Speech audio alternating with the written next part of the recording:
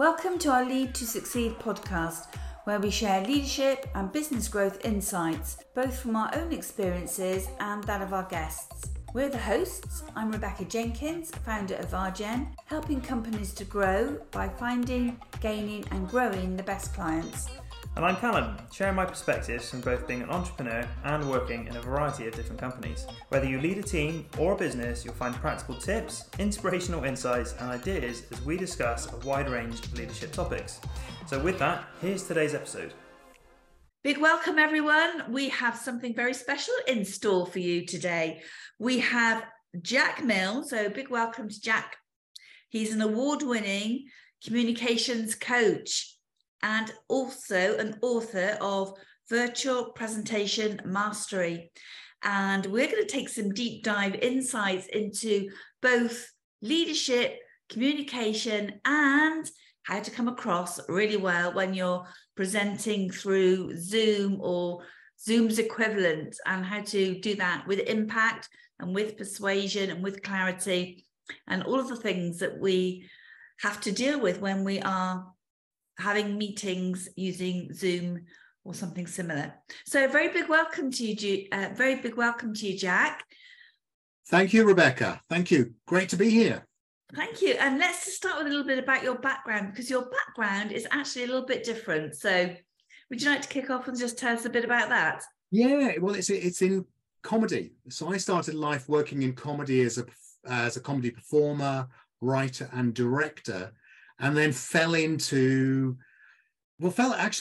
initially fell into stand-up workshops. So I used to run improvisation. Shall I just tell this quick story? Yeah, please do. So I used to run comedy improvisation workshops, and I've been doing this for a while. This was a long time ago. And then a venue said, Jack, we'd like you to run some stand-up workshops. And at the time I said, well, I don't think you can teach stand-up. You know, you're either funny or you're not. And then they said, well, we'll pay you twice as much as normal. And I said, well, clearly you can teach stand-up. And I found I could really by doing three things. One was help people take away the stuff that got in the way. Second thing was to make sure it was fun, and then give them some tools and techniques. And there weren't many other people doing it at the time. And so quite quickly I was working with the National Theatre, Channel 4, people like that. And that in turn led to businesses picking up a leaflet from, say, a theatre and saying, that stand-up or that improvisation thing, could you do something similar for our analysts, say, doing presentations in the city? Although we're not worried about them being funny, but we would like them to be a bit more energetic or whatever. And that's that was 25 years ago. And the longer I've been doing it, actually, the more I've realized those skills are integral to not just presenting, but just straightforward communication. A lot of those skills carry through. And I reckon it was about 10 years ago, I started working with WebEx and Virgin Media in a sort of collaboration, just to start to thinking about not just the technical side of things, because they're really good at that. You know, the support functions you get on these bits of these platforms. It was the actual, how do you talk to an audience? How do you engage an audience in this slightly bizarre 2D world and try and make it a little bit more 3D? And so, yeah, that's how I got started. So I still do some of the comedy stuff, more around comedy writing now. But yeah, I love doing this. It's such an interesting point, Jack, and it's awesome to have you on the podcast. So I imagine there's so many parallels between, as we just said before we hit record, just having gone to like a comedy performance, helping comedians, like, as you do what you say, stand up and deliver their performance. And, also whether that's like deliver a sales pitch or a presentation internally or whatever it might be over Zoom, how you deliver that well with gravitas and so on. So I'm really interested to hear, what you got to say on the podcast today.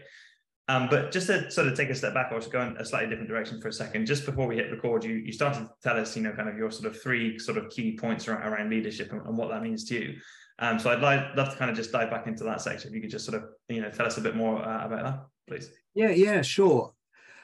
So yes, I was talking actually with a client out in the Middle East, and he said, I want to get my C-suite leaders on this program. Mm-hmm. I need to sell it to them. And I said, well, I think when it comes to leadership, you need essentially three big qualities.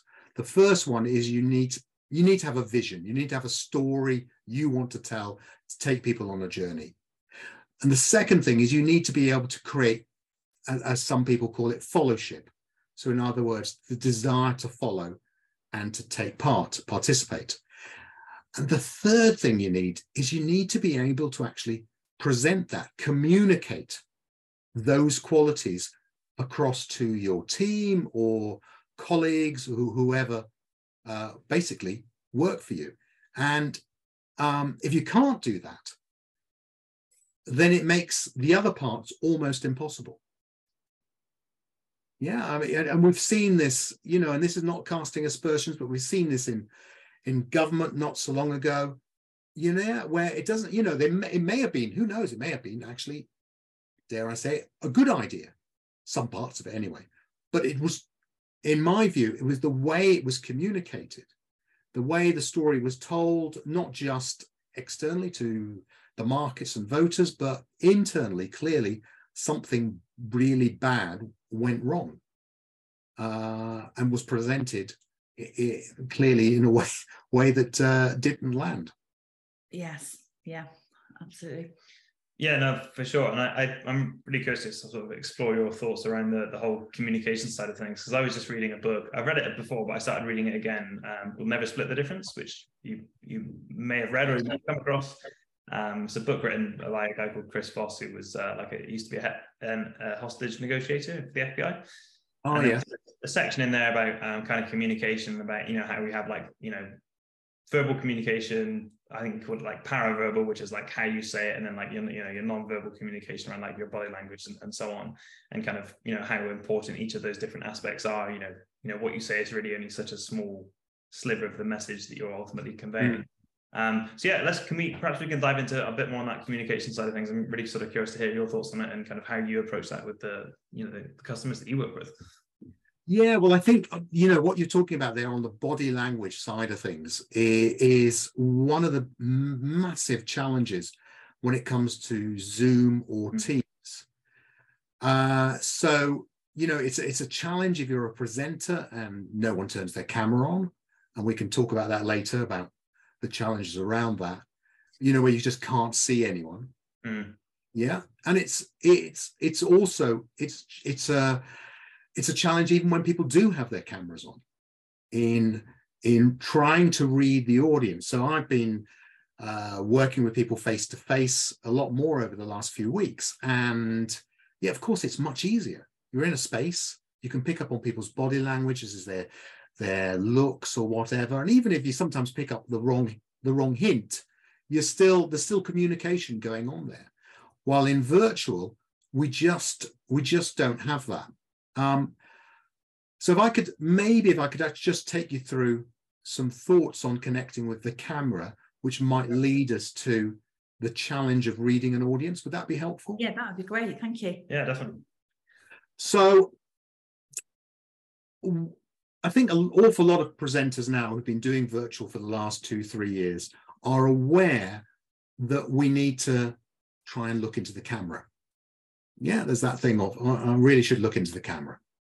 And I'll try and demonstrate the difference to anyone is anyone going to see this on Zoom, by the way, or? It's more likely to be audio, but there could be some visual as well. Okay, well, we're going to have to use the power of radio imaginations here, folks. So I'm now making our window much bigger, and I'm just moving it down. So I want you to imagine we've got a Zoom window with about 15 faces on it. Now, I'm going to make eye contact here with Callan. So I've moved Callan down to a corner of my screen. And that's often the case, isn't it? In Teams or Zoom, you've got faces all over your screen. So in my book now, I've got Callan in the left-hand corner of my screen. I'm making eye contact with Callan. And this feels normal. It feels like I can chat to you, I'm connecting with you, and that feels natural. But there's a huge difference when I move my eyes from making eye contact in my head with Callan to actually looking into the camera lens. I can confirm. Yeah, you were definitely not looking at my eyes prior to that, and you sure are now. Yeah. Yeah. Yeah. And suddenly you feel like you have that connection.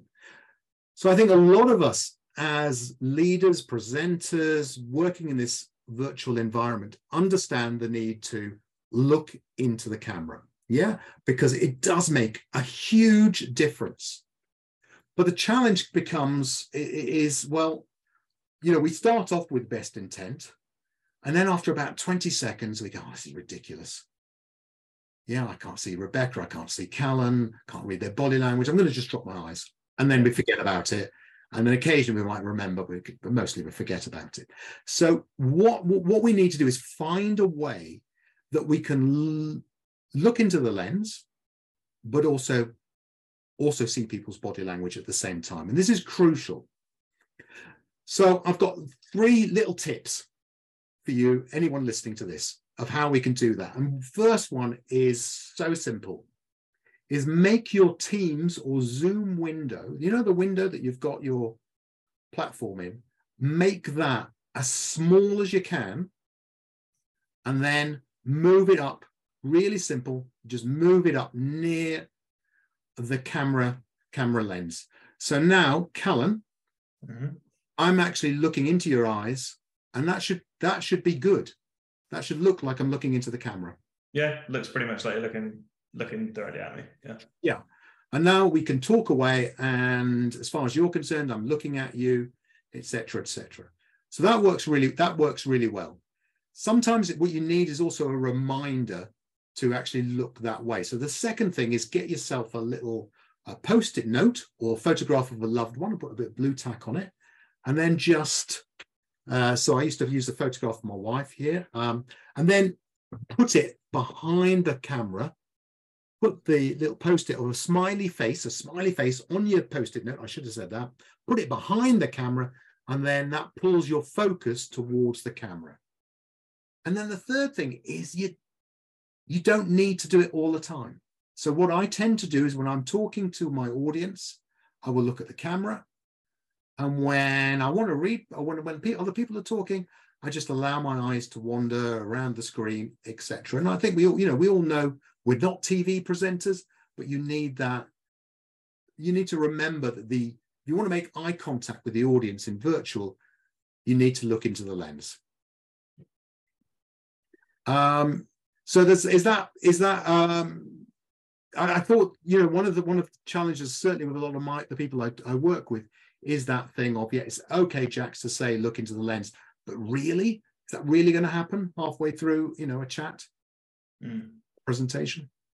Yeah, I think it's such a great point, Jack. And the other thing I'd like to ask you about on that note is how your energy comes across when you're talking virtually like this. Yeah. I almost feel that you have to amplify your energy a little bit, otherwise you come across as very low energy, even though it might be that level of energy when you're meeting in person. It feels like it gets diluted a bit in between screens. What's your view on that? Yeah, well, I couldn't agree more. It's a really weird thing that happens, isn't it? Because I see a lot of this where I'll do a quick demonstration. I'll just do it vocally, where somebody will start presenting. They'll say something like, hello, everyone, and welcome to our, just a moment, I'll just move my slides. Welcome to our presentation. I'm super excited about this. We're really passionate about this project moving forward. Here we go. And on and on it goes. And that's not because they're boring or anything. It's just because it feels so weird putting energy into a piece of glass and plastic. But you have to do it. Mm-hmm. You really do. I think when last time we spoke, Rebecca, you said, you know, it's adding that 10% or 20% extra. And it really is that. I mean, there's a small percentage of people who really don't need to add any more energy. Yeah. Mm-hmm. But for 90% of us, you need to up the energy. And if you're not sure, sometimes people say to, oh, yeah, it's all very well, but it feels a bit inauthentic because I feel really uncomfortable talking to a camera. So the authentic for me is to sound basically uncomfortable and awkward.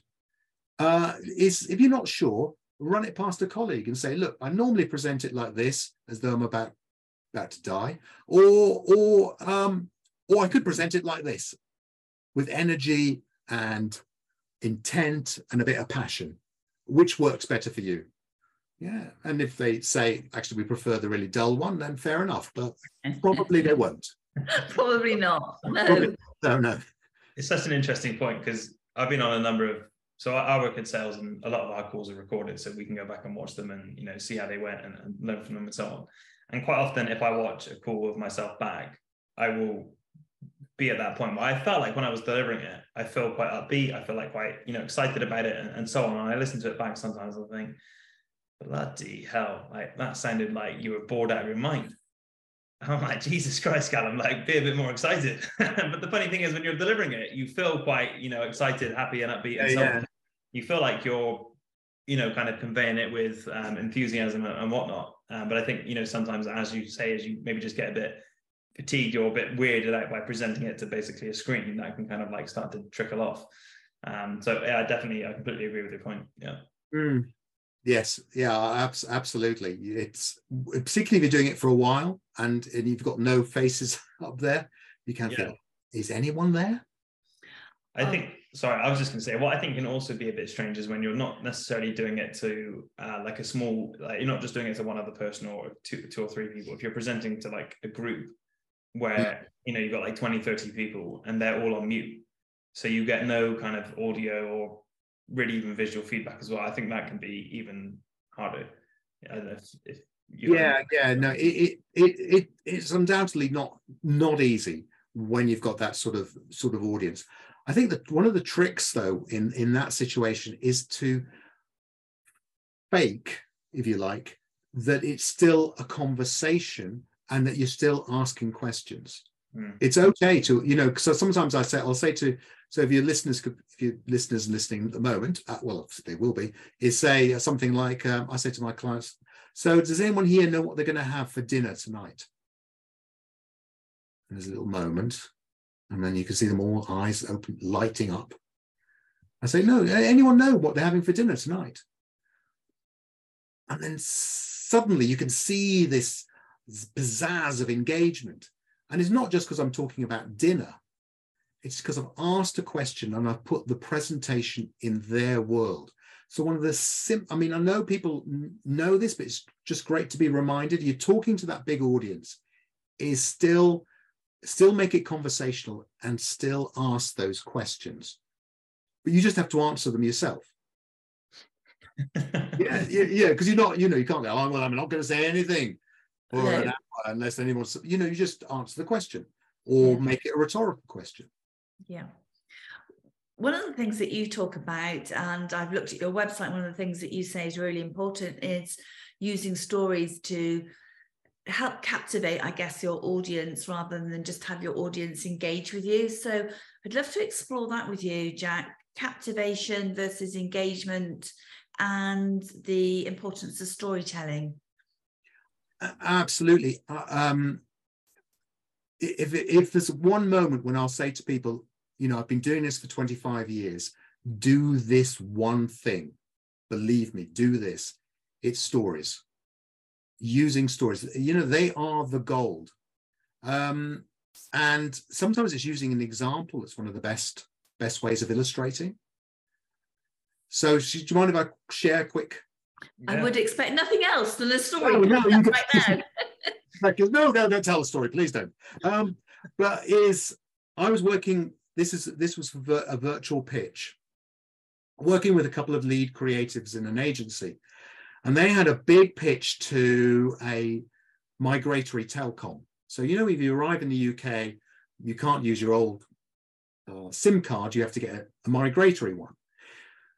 And the client said, the creative said, our biggest challenge here is that their advertising is really cheap.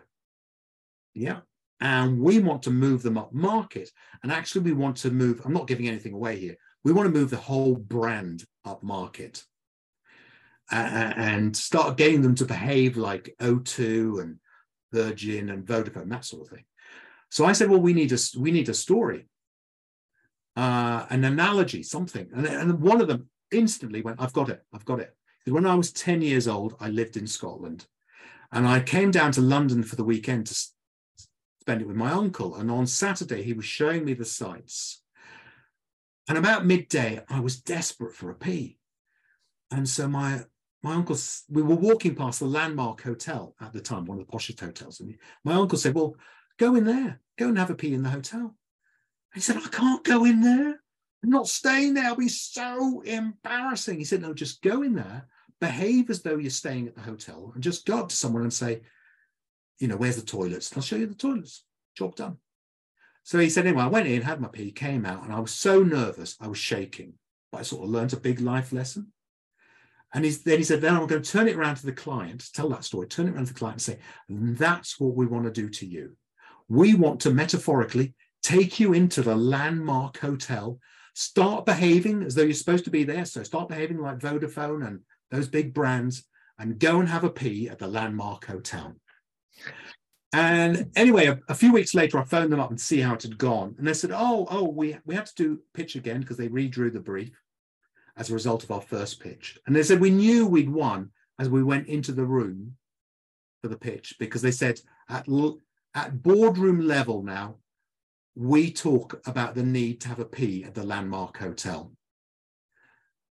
And so that, I think that's a great example of the power of stories. So when we use stories, they're the things that people remember. That's the gold that you will grab onto. And a year's hence, you will go, oh, yes, I remember you because of blah, blah, blah, blah, blah.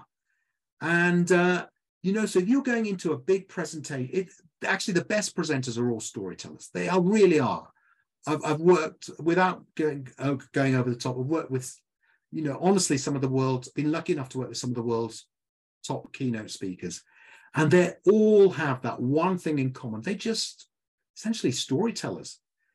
And your next, you know, if you've got a presentation coming up tomorrow, think, how can I add a story somewhere, ideally several stories, but, you know, a story somewhere to, for instance, to illustrate a point or to grab an audience at the beginning. It's got to be relevant to what you're talking about, but it can be, you know, the human analogies, they are incredibly powerful. It could just be an example. It'll still bring it to life. Just don't make it too long, you know, because the story that you tell your mates in a pub probably is too long if you're doing a boardroom. Yeah, so don't do that. Keep it succinct, and then make sure your bridge from your story across to the point you're making is unbelievably clear. That's crucial. Yeah. But yeah, I couldn't agree more. Stories, just stories, really. And do you think, Jack, that is what will captivate the audience rather than just engage the audience? Oh, yes. Thank you. And that's, yes, captivate. So, you know, if you're putting together a face-to-face presentation, ideally, we all want to engage our audience. Yes, that's what I want to do. One of the things, our goals, I want to engage them. Yeah. And likewise, actually, if you're putting together a virtual presentation, online presentation, you say, I want to engage them. Yeah, who doesn't want to engage? I want to engage them. And if you have that as part of your, as I say, one of your goals for the presentation, fantastic. But in virtual, I think that's not enough. You actually want to captivate, aim to captivate your audience. So if you, as a leader, you're thinking, right, I've got my my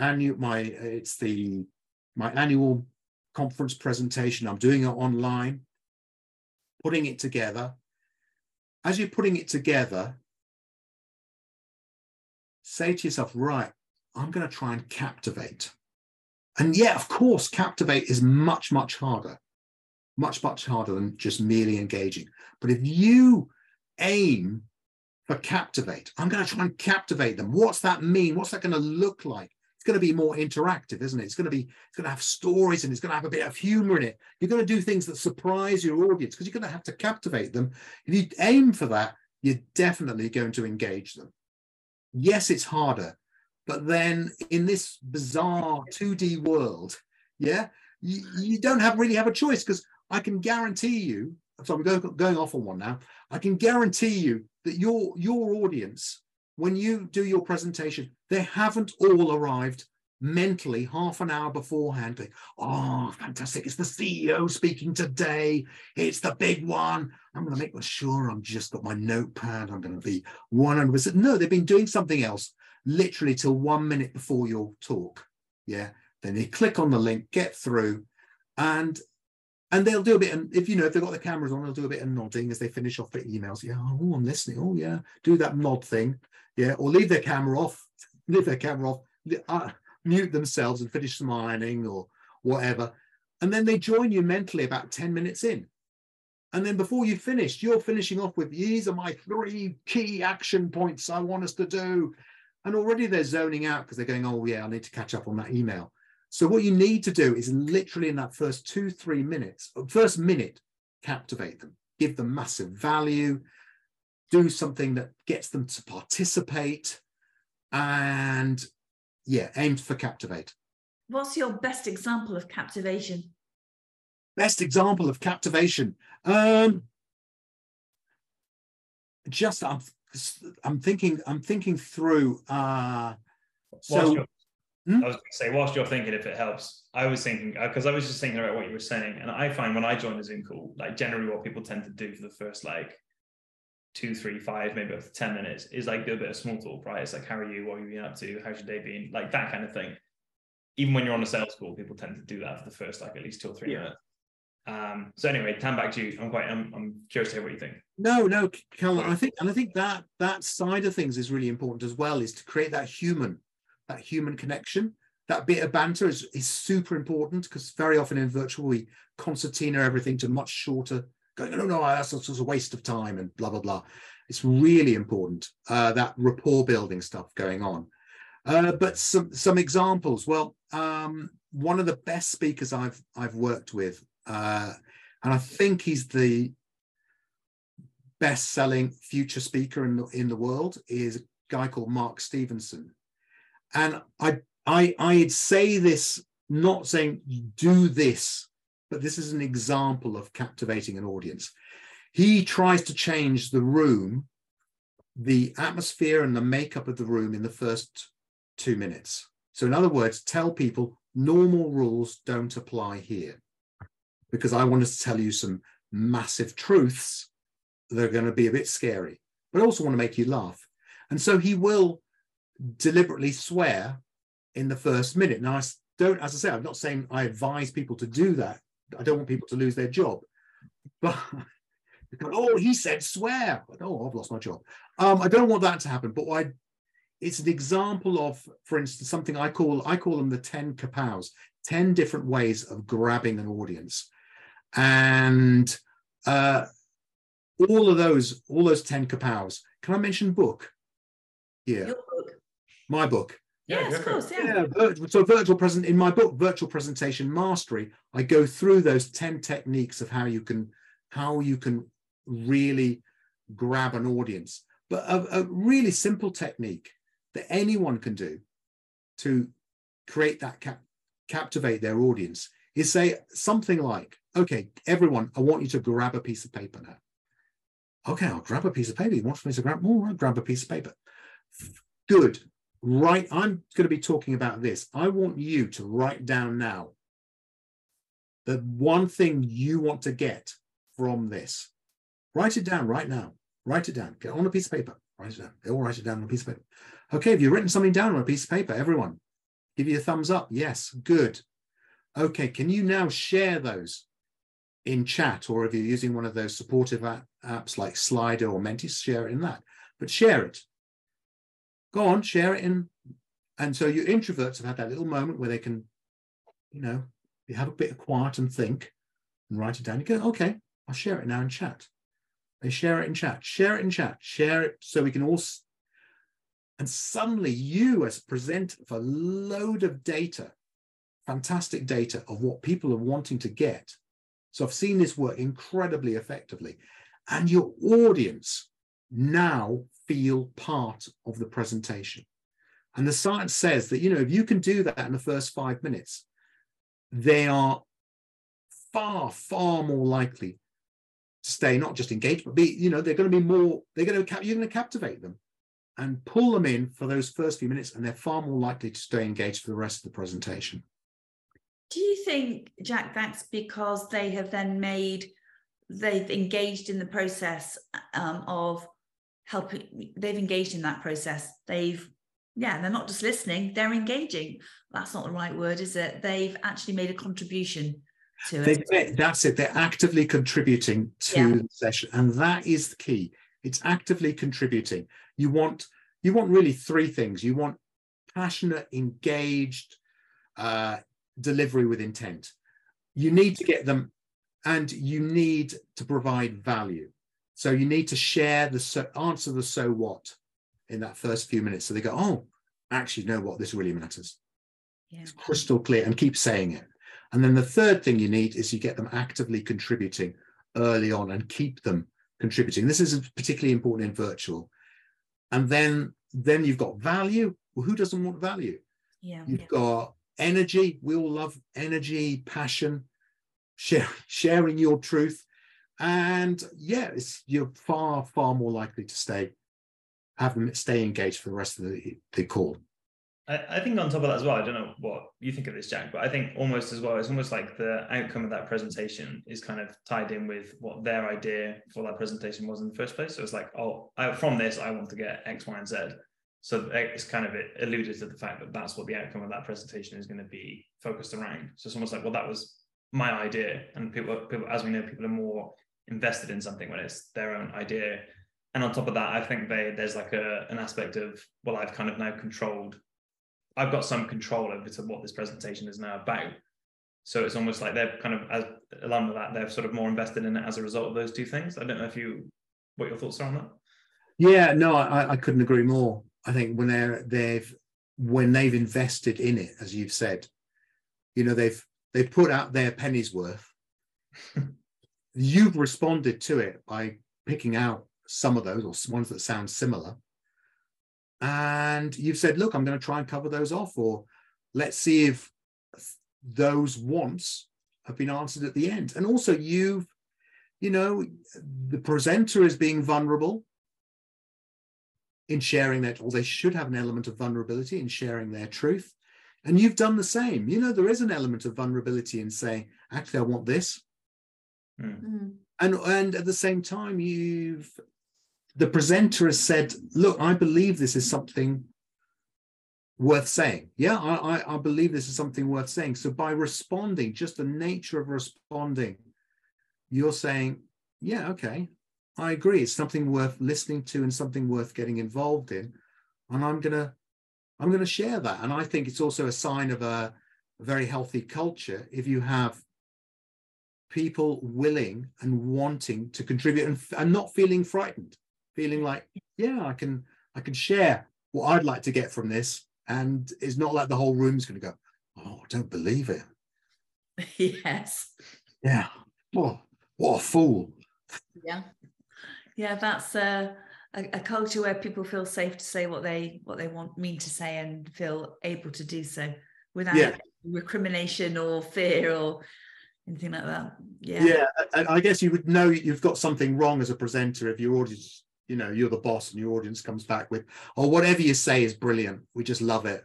Just yes. Yeah. Glory to you. You're amazing. Yeah. Yeah, that's not what we want to hear as a leader. Yeah. So one other thing I'd love to hear your thoughts on, Jack, as we've kind of touched on sort of like how you say something. So, being sort of like that 10, 20%, more enthusiastic or upbeat or energetic, whatever it might be. We've talked about kind of like looking at the camera specifically to make the eye contact. What are the sort of like the rest of your thoughts around kind of body language and things like that over a Zoom call? Because I find, quite often, like me personally, I tend to sit down when I'm delivering my sort of pitches or conversations with prospects and clients. But, we hear a lot of people sort of talk about, standing up a bit, like, smile when you dial and things like that. So you sort of feel more confident or, you're able to like impart more energy into the presentation. So what are your kind of thoughts around, like standing up on Zoom and sort of things like that?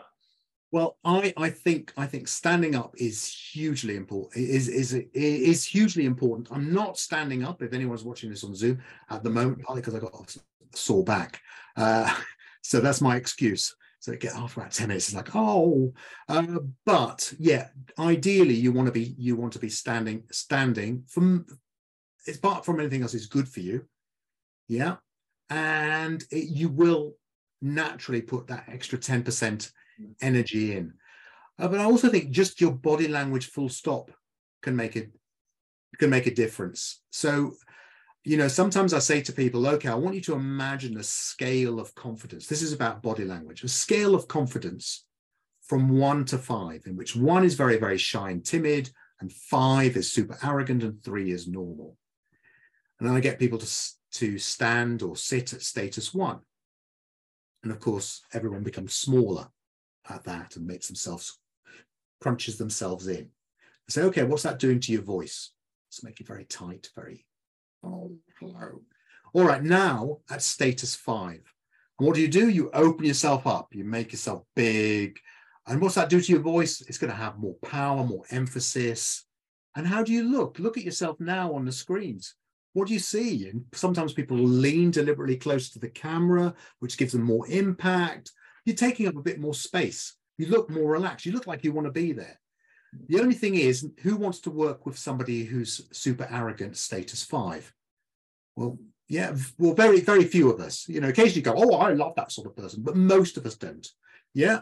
So the actual ideal level is if you think body language wise, go for status 4. So that's more confident than normal, but not super arrogant. So you're sitting up, you're taking up more space. It's more of you, less of your background, and your shoulders are back a bit. And you've just got that, you start feeling better about yourself. I'm very tempted to ask you how we're doing, but we'll do that afterwards. Yeah. Yeah, you're doing brilliant. Super, super cool. But I also, just one thing is on the body language. Can I tell you a little real moment that was happening here? Somebody was trying to contact me on Facebook. Not Facebook, FaceTime.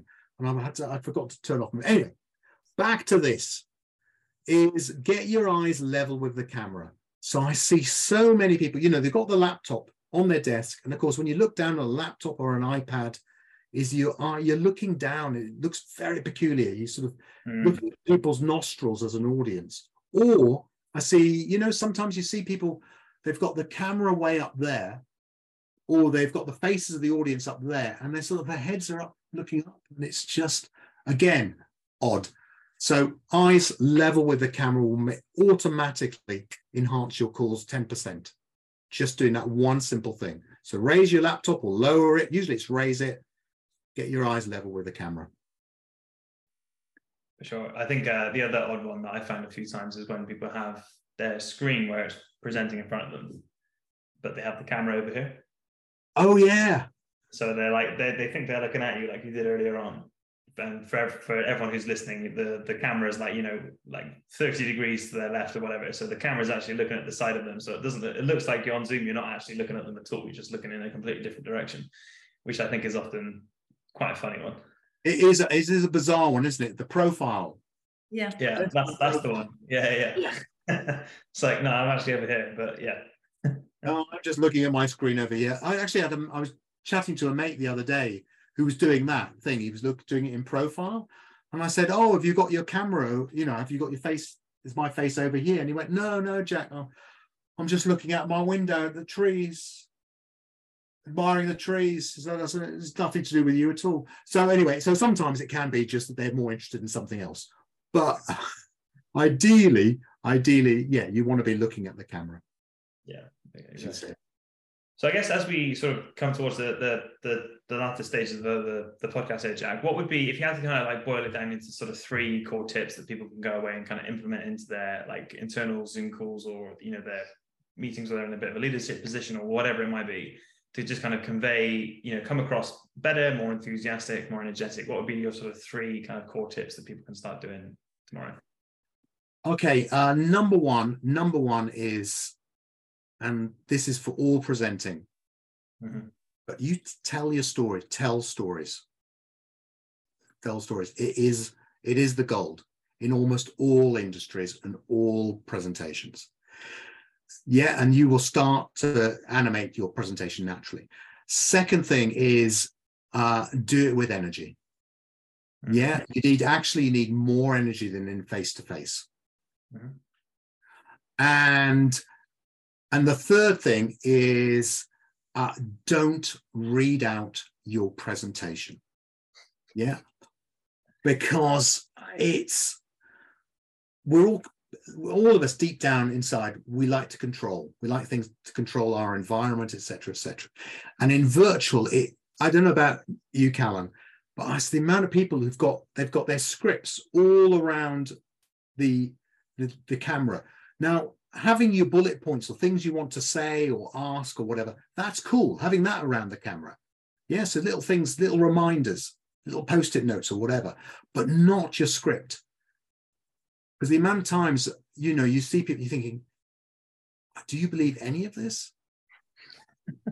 Yeah, and you can see their eyes. You can see their eyes literally going left to right as they go down. And there we are. So, as I say, we're super excited about meeting you, etc., etc.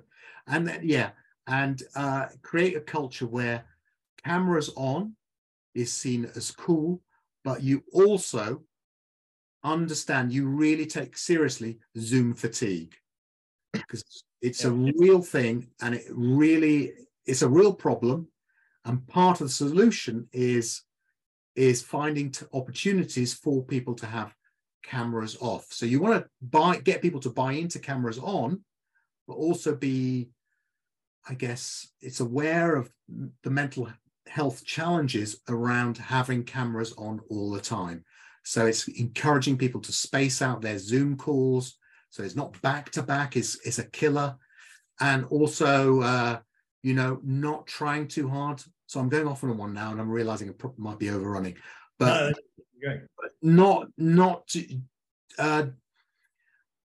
you don't try to read body language. It sounds odd to say that in this, but when you've got, 15 faces on the screen, and as a human being, you're going, okay, body language, naturally.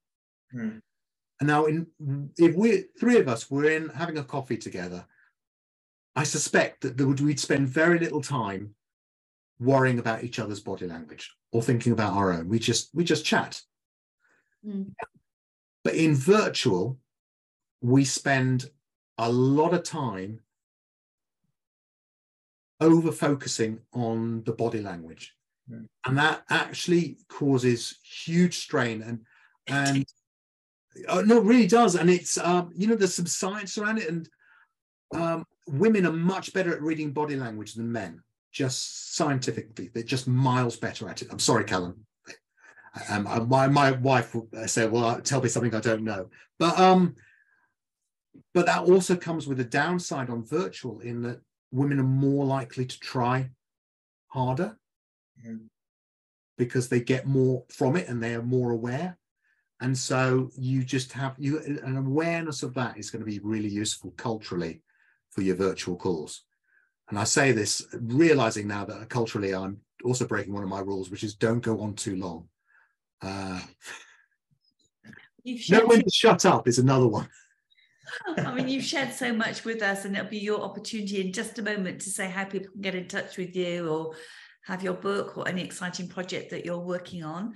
But just on that note that you've just shared with us about trying to read body language, I am very conscious of that. And I was on a webinar recently, and I was hosting the webinar, and I could see some of the people around me, and one person was deadpan all the way through. And all I could think to myself was, oh my goodness, it's just not enjoying this session. And it was like a little, gnawing away in my brain. I was thinking, what am I doing wrong? He's not enjoying it. But that actually wasn't the case. But I wasted energy thinking, he's not enjoying this. Yeah. Classic example of what you're saying here. I spent time thinking, what can I do to make it better? And you just don't, as you say, you just can't, you really can't tell, because a friend of mine he's a brilliant body language coach. And he said, Jack, I use a thing of maybe. So I look at an audience and they all look super excited. And I think, they love me, maybe. Yeah. Or I see someone who's got their arms folded and they're looking down, and I think, oh, they really loathe me. Maybe. Yeah. Maybe. And he said and it is a really good thing, because you just don't know. You don't know. And his feedback afterwards was really positive. And I thought, oh my goodness, why did I waste my time worrying about it? He loved it. Yeah. So you just don't know. Yeah. So tell us what you're up to, Jack, how people can get in touch with you, anything that you'd like to share with our audience. Oh, thank you. Firstly, thank you for inviting me along. I've loved seeing you both this evening and working with you. So to get in touch with me, go to my website, standupanddeliver.co.uk. That's one avenue in. So give me a call, send me an email. But also, you can find my book on Amazon, and you can get it on Kindle. If you've got Kindle Unlimited, you can get it for free at the moment. Hey. Or you can order a physical copy through there, and you can get it abroad. So if anyone's listening to this outside the UK, you can get it in the States. You can get it in most countries in Europe as well. So yeah, easy to get hold of. And also if you go to my website, you can also get onto the online How to Become a Virtual Presentation Star, which is on special offer at the moment. Excellent stuff. Thank you very much for being our guest, Jack. It's been fantastic to hear your tips. And we all can take so much from what you've shared with us to become much better and more captivate our audience more in the future. So thank you very much for that. Yeah, that's been awesome. Sorry, I was just to say, it's been awesome to have you on, and yeah, I think you've shared like some really crucial points that like people can go away and like implement straight away. I know tomorrow, or whatever calls I've got going on tomorrow, I'm going to see if I can tell a story in some of these as well. So yeah, no, I really appreciate you being on, Jack, and yeah, it's been awesome to talk with you. So thank you very much. Thank you both so much. Really enjoyed it. Thank you. Thank you for listening to our podcast. And as always, if you enjoyed it, we welcome a review. And if you have any questions and like to get in touch with us, you can do that at the rjen.co.uk website.